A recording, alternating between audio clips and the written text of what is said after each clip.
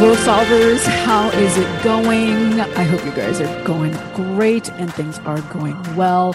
And if it isn't, don't worry about it. That's why we're hanging out, right? And I hope that you're hanging out and dialing that volume up because this is a cool one. I love that when we dive into these Friday Great Lengths episode, we really take a closer look at how some of these people, business owners, entrepreneurs, right, career professionals, people who are making a big difference and big impact in what they do, how they're able to do this. And today, I want to share with you the story of Adam Toby. Now, Adam believes that while the wilderness is dynamic, ever-changing, and super powerful, that it is also a place of stillness, rest, education, and spirituality. Adam, what is cool is not only that he holds a Master of Divinity and Master of Arts in the Christian Education and Formation from Princeton Theological Seminary, he's also a wilderness first responder, a Leave No Trace Master Educator, and he also serves as the Utah State Advocate for the Leave No Trace Center for Outdoor Ethics. And he is also an AMGA certified single pitch instructor. Lots of things that he's done beautifully, obviously, but with over a decade spent guiding people through the wilderness, Adam lives to introduce a love of the outdoors to people of all ages, right? I love the outdoors, so this is a true passion of mine. And today, he wanted to share with us, one, what you really should do when you're fearful and you're scared of doing something, whatever it is, maybe something new, starting a business, reaching out to someone, right? Getting XYZ client, or taking a leap to get that career moving, right, at work. Secondly, he also wanted to share the timeless art of weighing different risks in your life. This is so important because there are different kinds of risks. Not all risks are created equal, right? And the real question is, how can you tell the difference between different ones and what they really mean for you? And third, and certainly not the last and the least, he also wanted to share what real ownership looks like as opposed to just taking control or the conventional ways we've always looked at taking control, right? Because there is a huge difference between those who have real ownership of what they do, their life, their work, and those who are taking control, right? And we're going to find out how that is. Don't forget to hit that follow and subscribe button. Growth Solvers, let's get growing.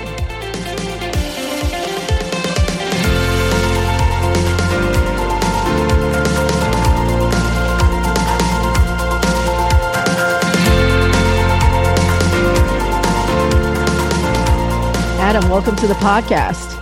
Thank you. I appreciate it. Amazing. I'm excited to have you on because we're going to chat about your work at goago.org, and which is an amazing organization which obviously provides young people opportunities to engage in leadership, stewardship practices, and spiritual formation through outdoor education, which is amazing. But before we talk about all of that good stuff, I thought that we'd start with you and how you first became interested in the great outdoors. And I personally, of course, people who listen to the podcast know that I love the great outdoors because it just it gave so much to me, right? And so I'm curious to hear, how did you first become interested in the outdoors? Sure, yeah. I grew up in Virginia, which is a beautiful place, and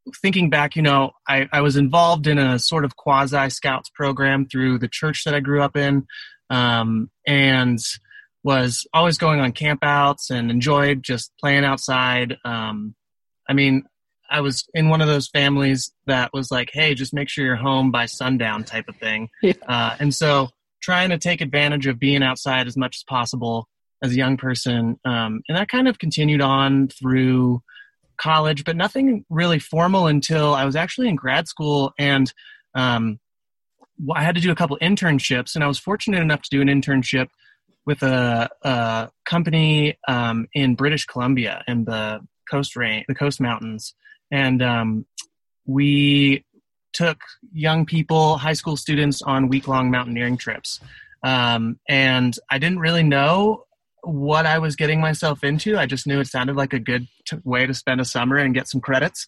But I had a couple of people who I knew who had done that, and I just remember being on even the training trip and being like, this is where it's at. Like this is the kind of thing that I think I'm supposed to do.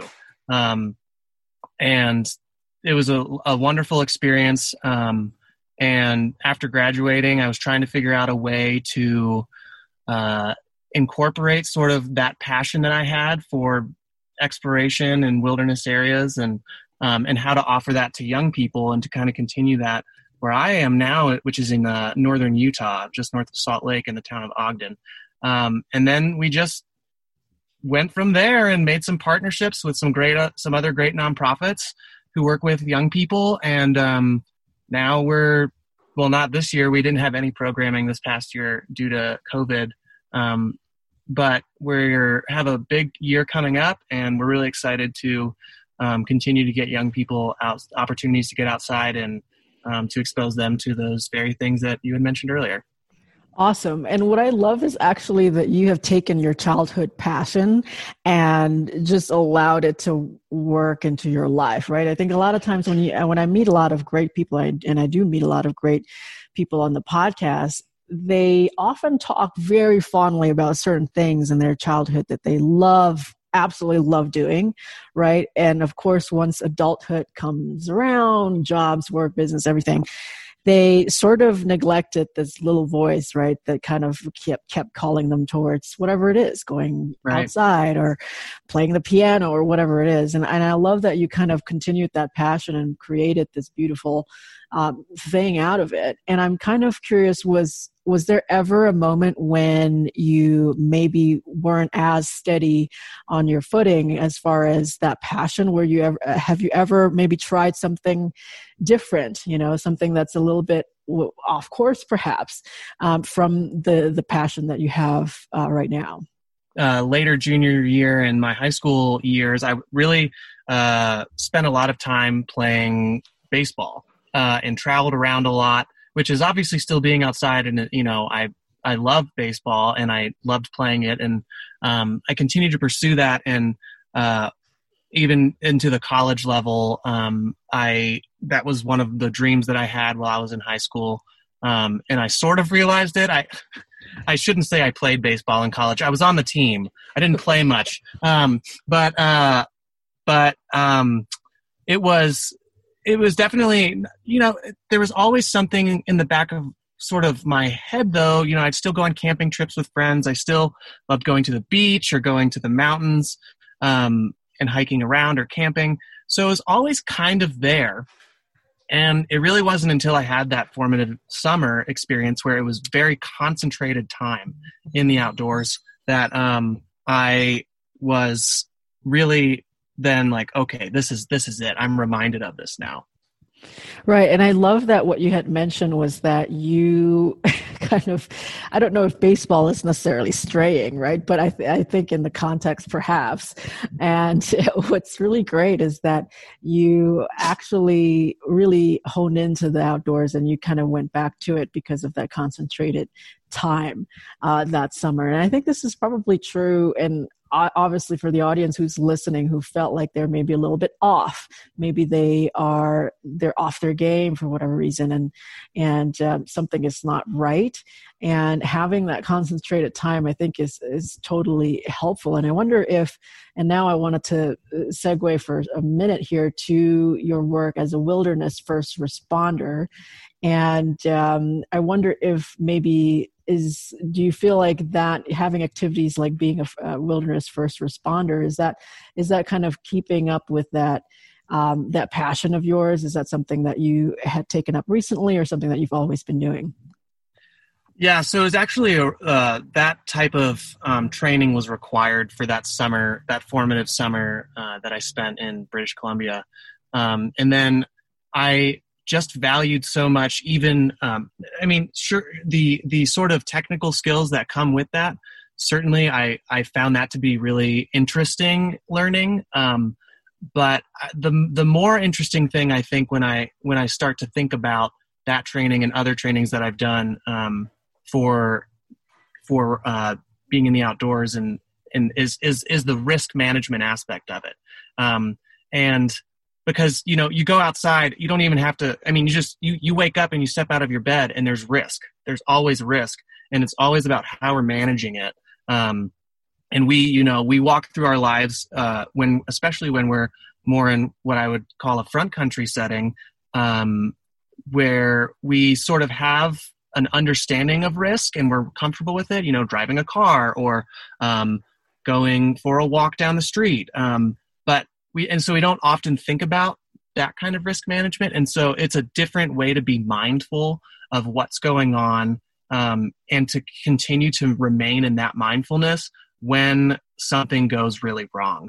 And to have that kind of training to be able to be ready to do that, and to take care of a situation is really important. But it's all of that risk management is hopefully getting you to a point too where you're helping to mitigate the risk to the point where you won't have to use those sort of hard skills of helping to keep someone alive when you're outside of definitive care. So, and I like that you had mentioned this being outside and obviously being a responder as a way to be mindful, right? And it's almost like heightening certain senses and awareness that would have otherwise not been used, which is very interesting. But the goal, as you had just mentioned, was very clear, is so that you use it or practice it to the point where you maybe hopefully never will need it. Right. Which is so interesting, I think. And I think this is probably applicable to a lot of people who are listening who are passionate about certain things and they want to create a meaningful impact in their work or business or whatever it is. And sometimes you do things that help you get to a certain point without ever having to use it, which I think is an interesting concept that I'm glad that you highlight. Now, I do want to ask a little bit, because I think a lot of people who have never had this experience as a first responder, let alone wilderness first responder, was there ever a moment when you did need to maybe use that or that training, and maybe an example or a story that kind of stood out in your mind when you had to jump in, as you will, into those shoes? Sure. Yeah. And it was actually, I wasn't the primary caregiver, and I think that was actually made it more difficult for me in a way. It was that first summer right after I'd had, in British Columbia, we had a group, and we had just spent, I think we were on day 5 of a 6-day trip. So we only had one more, evening out in the mountains. And we had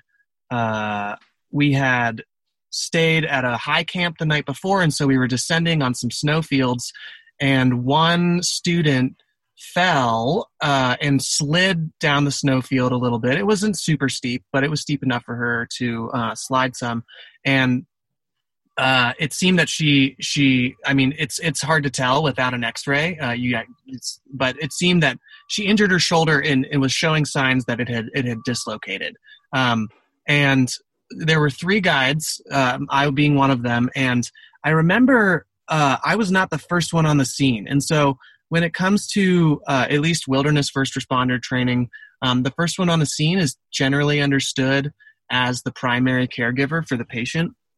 And so my role, and I wasn't actually even the secondary, I was the third person on the scene. And so my role was not, the secondary person was to communicate with our wilderness EMT person back at base camp, just to kind of go through protocol. And my role was more so to manage the group and kind of make sure that everyone else was staying safe as could be, trying to minimize the risk for everyone else. Because it was one of those things where there was one patient, but there were still 7 other people that needed to be tended to. And if those people were not tended to, by someone who knows what's going on, then it is possible that the risk will not be mitigated for them and could perhaps increase. And then there's also, people who could start to have acute stress reactions and kind of be really concerned about their friend who is injured. And so it was more of a group management type of scenario than it was me using the hard skills. And so it was challenging because I had to switch my mindset where, I had just learned all this really fancy, cool stuff of how to, help reduce a shoulder injury like that.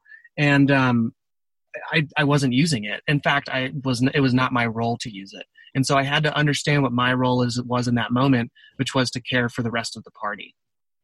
Right. That's actually really interesting. I'm kind of, and I wonder if it takes quite a lot of, maybe pride check is probably a good word to use, because if you're, especially like you had mentioned, you just learn all of these fancy skills and exciting new things, and you're excited to be able to help other people and use it in on a live situation. And then you had to step into this other role, and you had to kind of realize, oh no, wait a minute, this is not my job right now. That's that person's job. This, for me, I'm supposed to be doing this other thing. And I think this is a very probably quite difficult for a lot of people to do, because sometimes we go through the motions in our lives, right? And we're so used to being XYZ, and then we kind of forget that there's a time for everything, right? And I love that you kind of highlighted that story with the shoulder dislocating, that, you know what, it's more important for the collective good for me to be this other role right now. Sure. And I think that's really an important part of being a leader in general, is understanding when it's time to step up to the plate and take the lead, and when it's more important to support someone else who is the leader. And that was an important piece of learning for me, and to learn what that meant to be in a leadership team. That's one thing that I really value, is not leading alone as much as possible. Obviously, leaders have to feel alone at certain points and making really difficult decisions on their own. But working with a leadership team and then understanding, okay, this is your role right now, and this is your role, and this is my role. Well, and what I love, absolutely, and I want to highlight this and pause for a second for the audience who's listening, that you had mentioned it is important, particularly in leadership positions, to know when to step up and when to essentially step back. And in doing so, sometimes it can feel very lonely. I think that's kind of the honest truth, right? You feel slightly vulnerable doing things that maybe from a perception standpoint, that's not something that you're comfortable with. I think most leaders, in whether it's in a 501c3 companies, nonprofit organization, or in for-profit organizations and businesses, they, I think, oftentimes feel like they have to be the know-it-all, right? To have everything together. And was there a moment when, in your kind of in your work leading these groups and people under your charge, was there ever a moment when it was hard for you to step back? Yeah, I mean, it being sort of the point person, and this is a piece of that's really valuable to me in being a leader is and that ties into this risk management piece, is understanding when there is a high perceived risk, perhaps, but a low actual risk, and letting people, other team members, take the lead so that they can learn. Because you can't often, if you're trying to be a leader and you're trying to develop leadership skills, it can be very difficult to do so if someone else is always the leader. And so one thing that is really valuable to me is not only for our young people that we serve, to give them leadership opportunities, but also for the staff that we have, other guides and instructors. And sometimes I can think of moments when instructors have said something or done something a certain way I was like, that could have been done a little differently, and probably would have been a little bit more palatable for the majority of the students. But this is a time when this person is trying to step into who they are as a leader. And I want to do whatever I can to support them, because it's, at the end of the day, it's not just about me and, this organization or any organization that I work for. It's about helping other people and giving other people opportunities to lead and practice their own leadership, because I'm only one person. But if if the idea of leadership can be replicated, and not my idea of leadership, but if people can understand and practice their own form of leadership, and then what's most important, that's a great thing for them to be able to do. But then what's really most important about that is that debrief afterwards and saying, hey, how do you think this went? What do you think went well? What could have gone better? What might you change in the future? And that's a really important aspect of that sort of permeates through all of our programming from the, the day hikes we do with students for summer camps up to one of my lead instructors who I'm trying to continue to pass off more and more leadership opportunities. So I think that there's that's a really important value for me, is to let people within reason, obviously, when there is a low perceived risk or a low actual risk, and maybe a higher perceived risk, to let people try things out and possibly make mistakes, or definitely make mistakes, but then to talk about it afterwards and to figure out how we can move forward from that.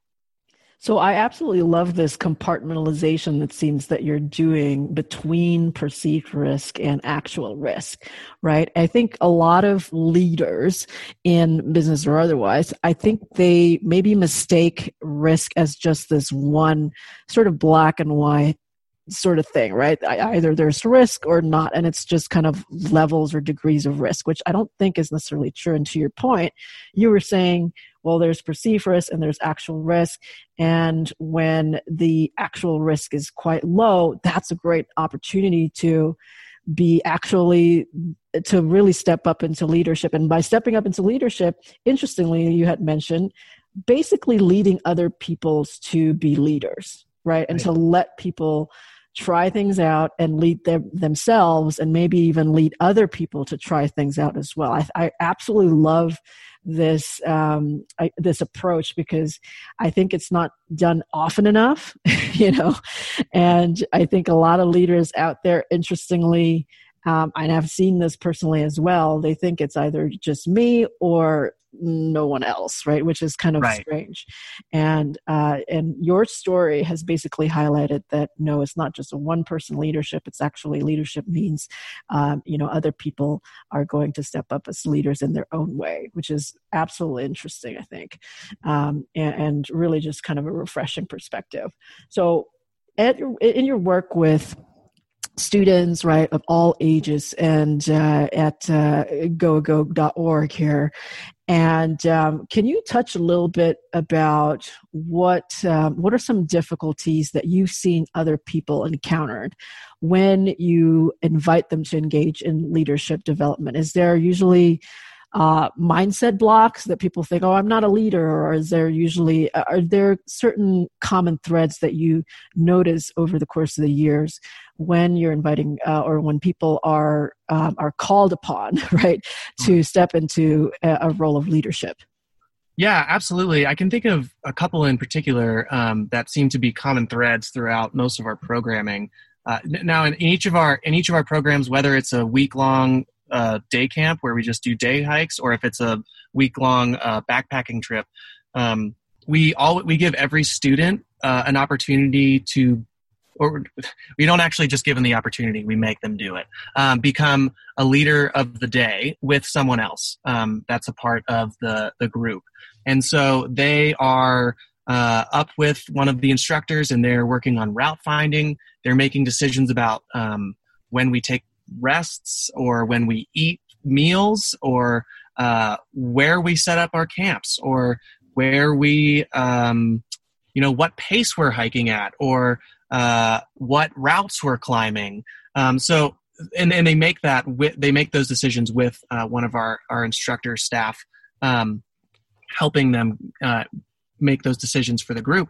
And two things that I see: one is that some people rise to the occasion, and they jump at the opportunity rather, and they love being the person who's in control. And they think that being a leader means being in control of everyone else, and then everyone else is your little puppet that you can make them do whatever you want. And they learn very quickly that that type of ego-driven leadership is not one that gets you many followers. And they have to adapt, and they have to learn through their own mistakes that, oh, well, I'm one of the strongest hikers, so everyone needs to rise to my occasion, to my hiking speed. They need to do that, and I need to push them.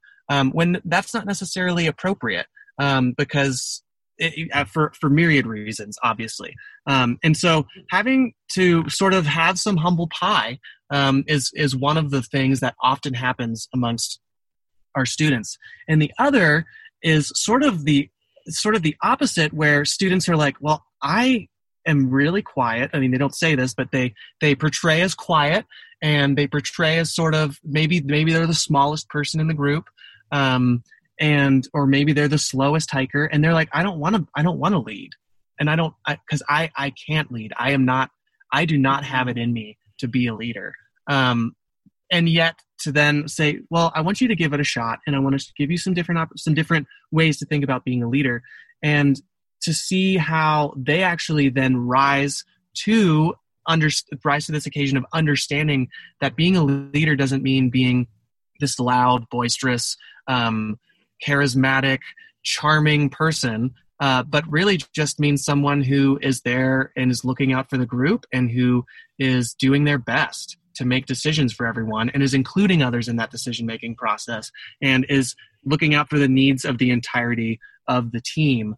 And so we see both of those a lot in sort of extremes, and it's really lovely to celebrate both of those things with our students when they occur.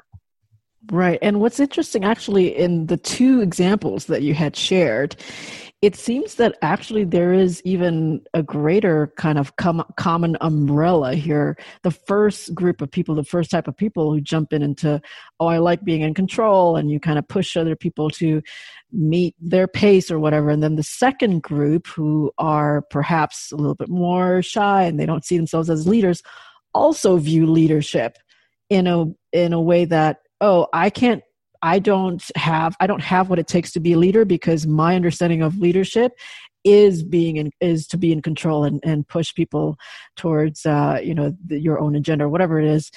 So it's interesting that this is kind of a common thread. Is that why is this? Like, is there what's behind this? Is this the way that we were raised? Is this something that we learned in books in school, or maybe lack of good leadership role models? Why is that, Adam? It could be a lot of reasons. I think that when I sit on that question, I imagine that it's just that often when we think of leaders, we think of the strong person, and I imagine that that's because, and I don't mean strong as in like strong mentally. Like, I mean, like, they're perceived as a strong person. They might be attractive. They might be, charismatic. All of these different kind of words I used earlier. And also very ego driven. And I don't think we have a lot of good examples in media and in books, and really in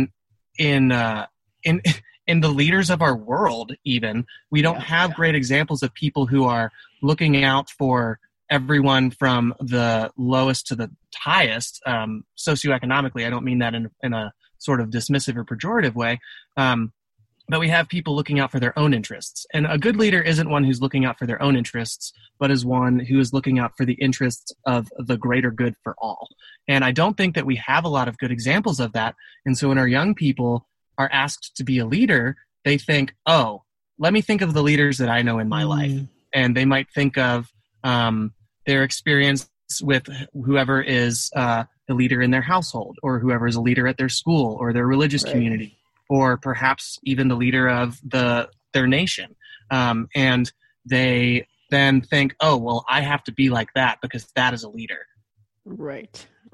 This is interesting because this is a question that I've been thinking a lot recently as well. I think it's so interesting because I think, to your point, there really isn't enough examples of the type of leader that we want. And which is why, again, to your point, leading other people to be leaders, even if you're not in a position of leadership, is important, because then there are more examples of the various types of leadership that can still happen and flourish and really bring other people to rise to really their best self, I think is important. Because again, I think the common misconception is that it has to be this big boisterous voice, which isn't the case at all. And this reminded me of this book that I read a while ago. A lot of people who is on listening to the podcast know that I'm a huge Ryan Holiday fan, and he wrote a book titled Ego is the Enemy, and which I thought was so interesting. And of course, if you guys are listening, go check it out. It's a great book, and I think it's really relevant to what Adam is saying here as well, as far as leadership is concerned here. And so I'm interested in a little bit more on this topic here, Adam.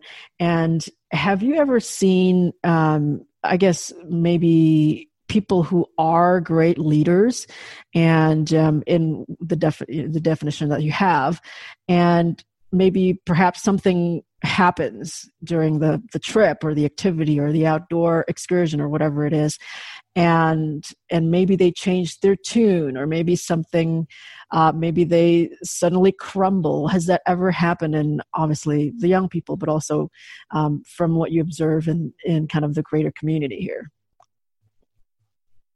Yeah, I definitely think that is something that can. I mean, we all have a certain amount of weight, whatever that weight might be, that we can bear, and I've certainly seen it happen, especially when leaders don't surround themselves with a team, where it becomes much more likely that they will crumble, and that the organization or the group or whatever it might be tends to crumble. And that's why I believe so strongly in a leadership team.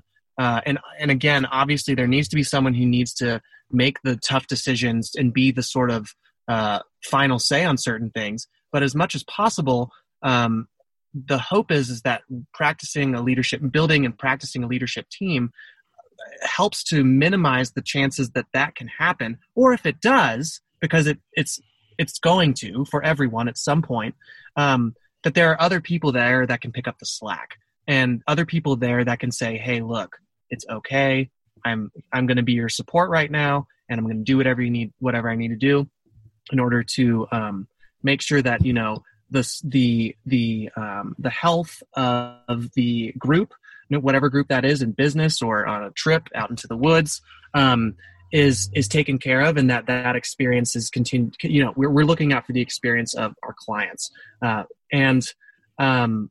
because it's far less likely that everyone on the leadership team is going to have a bad day, or something's going to rock every single person's boat at the same exact time.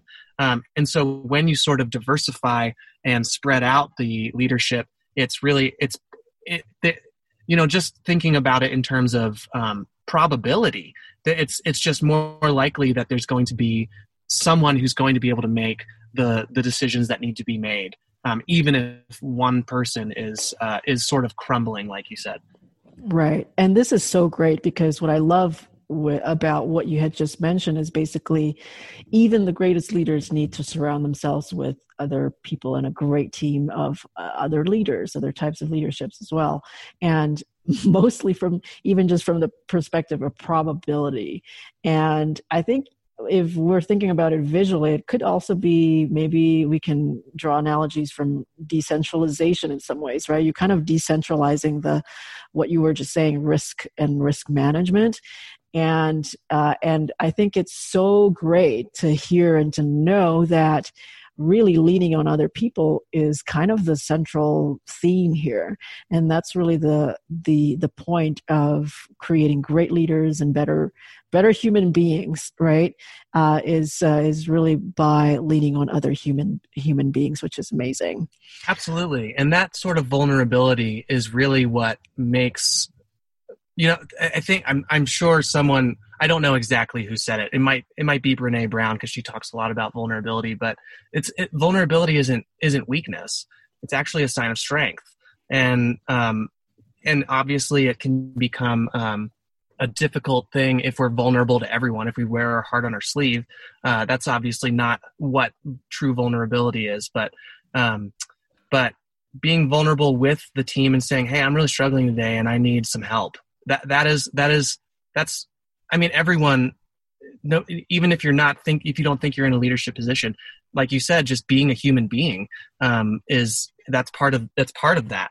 And just understanding that it's okay, and actually it's good, and it's part of being human to lean on others and to draw other people into your life when things are going awry.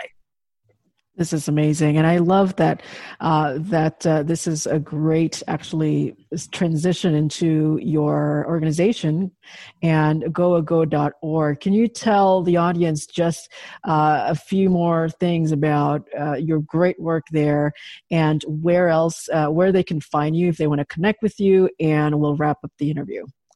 We partner with various nonprofits. We are a nonprofit ourselves. You can go to www.goago.org. Amazing. Adam, thank you for being on the podcast. Yeah, thanks for having me. I appreciate it. Don't forget to hit that follow and subscribe button. Growth Solvers, let's get growing.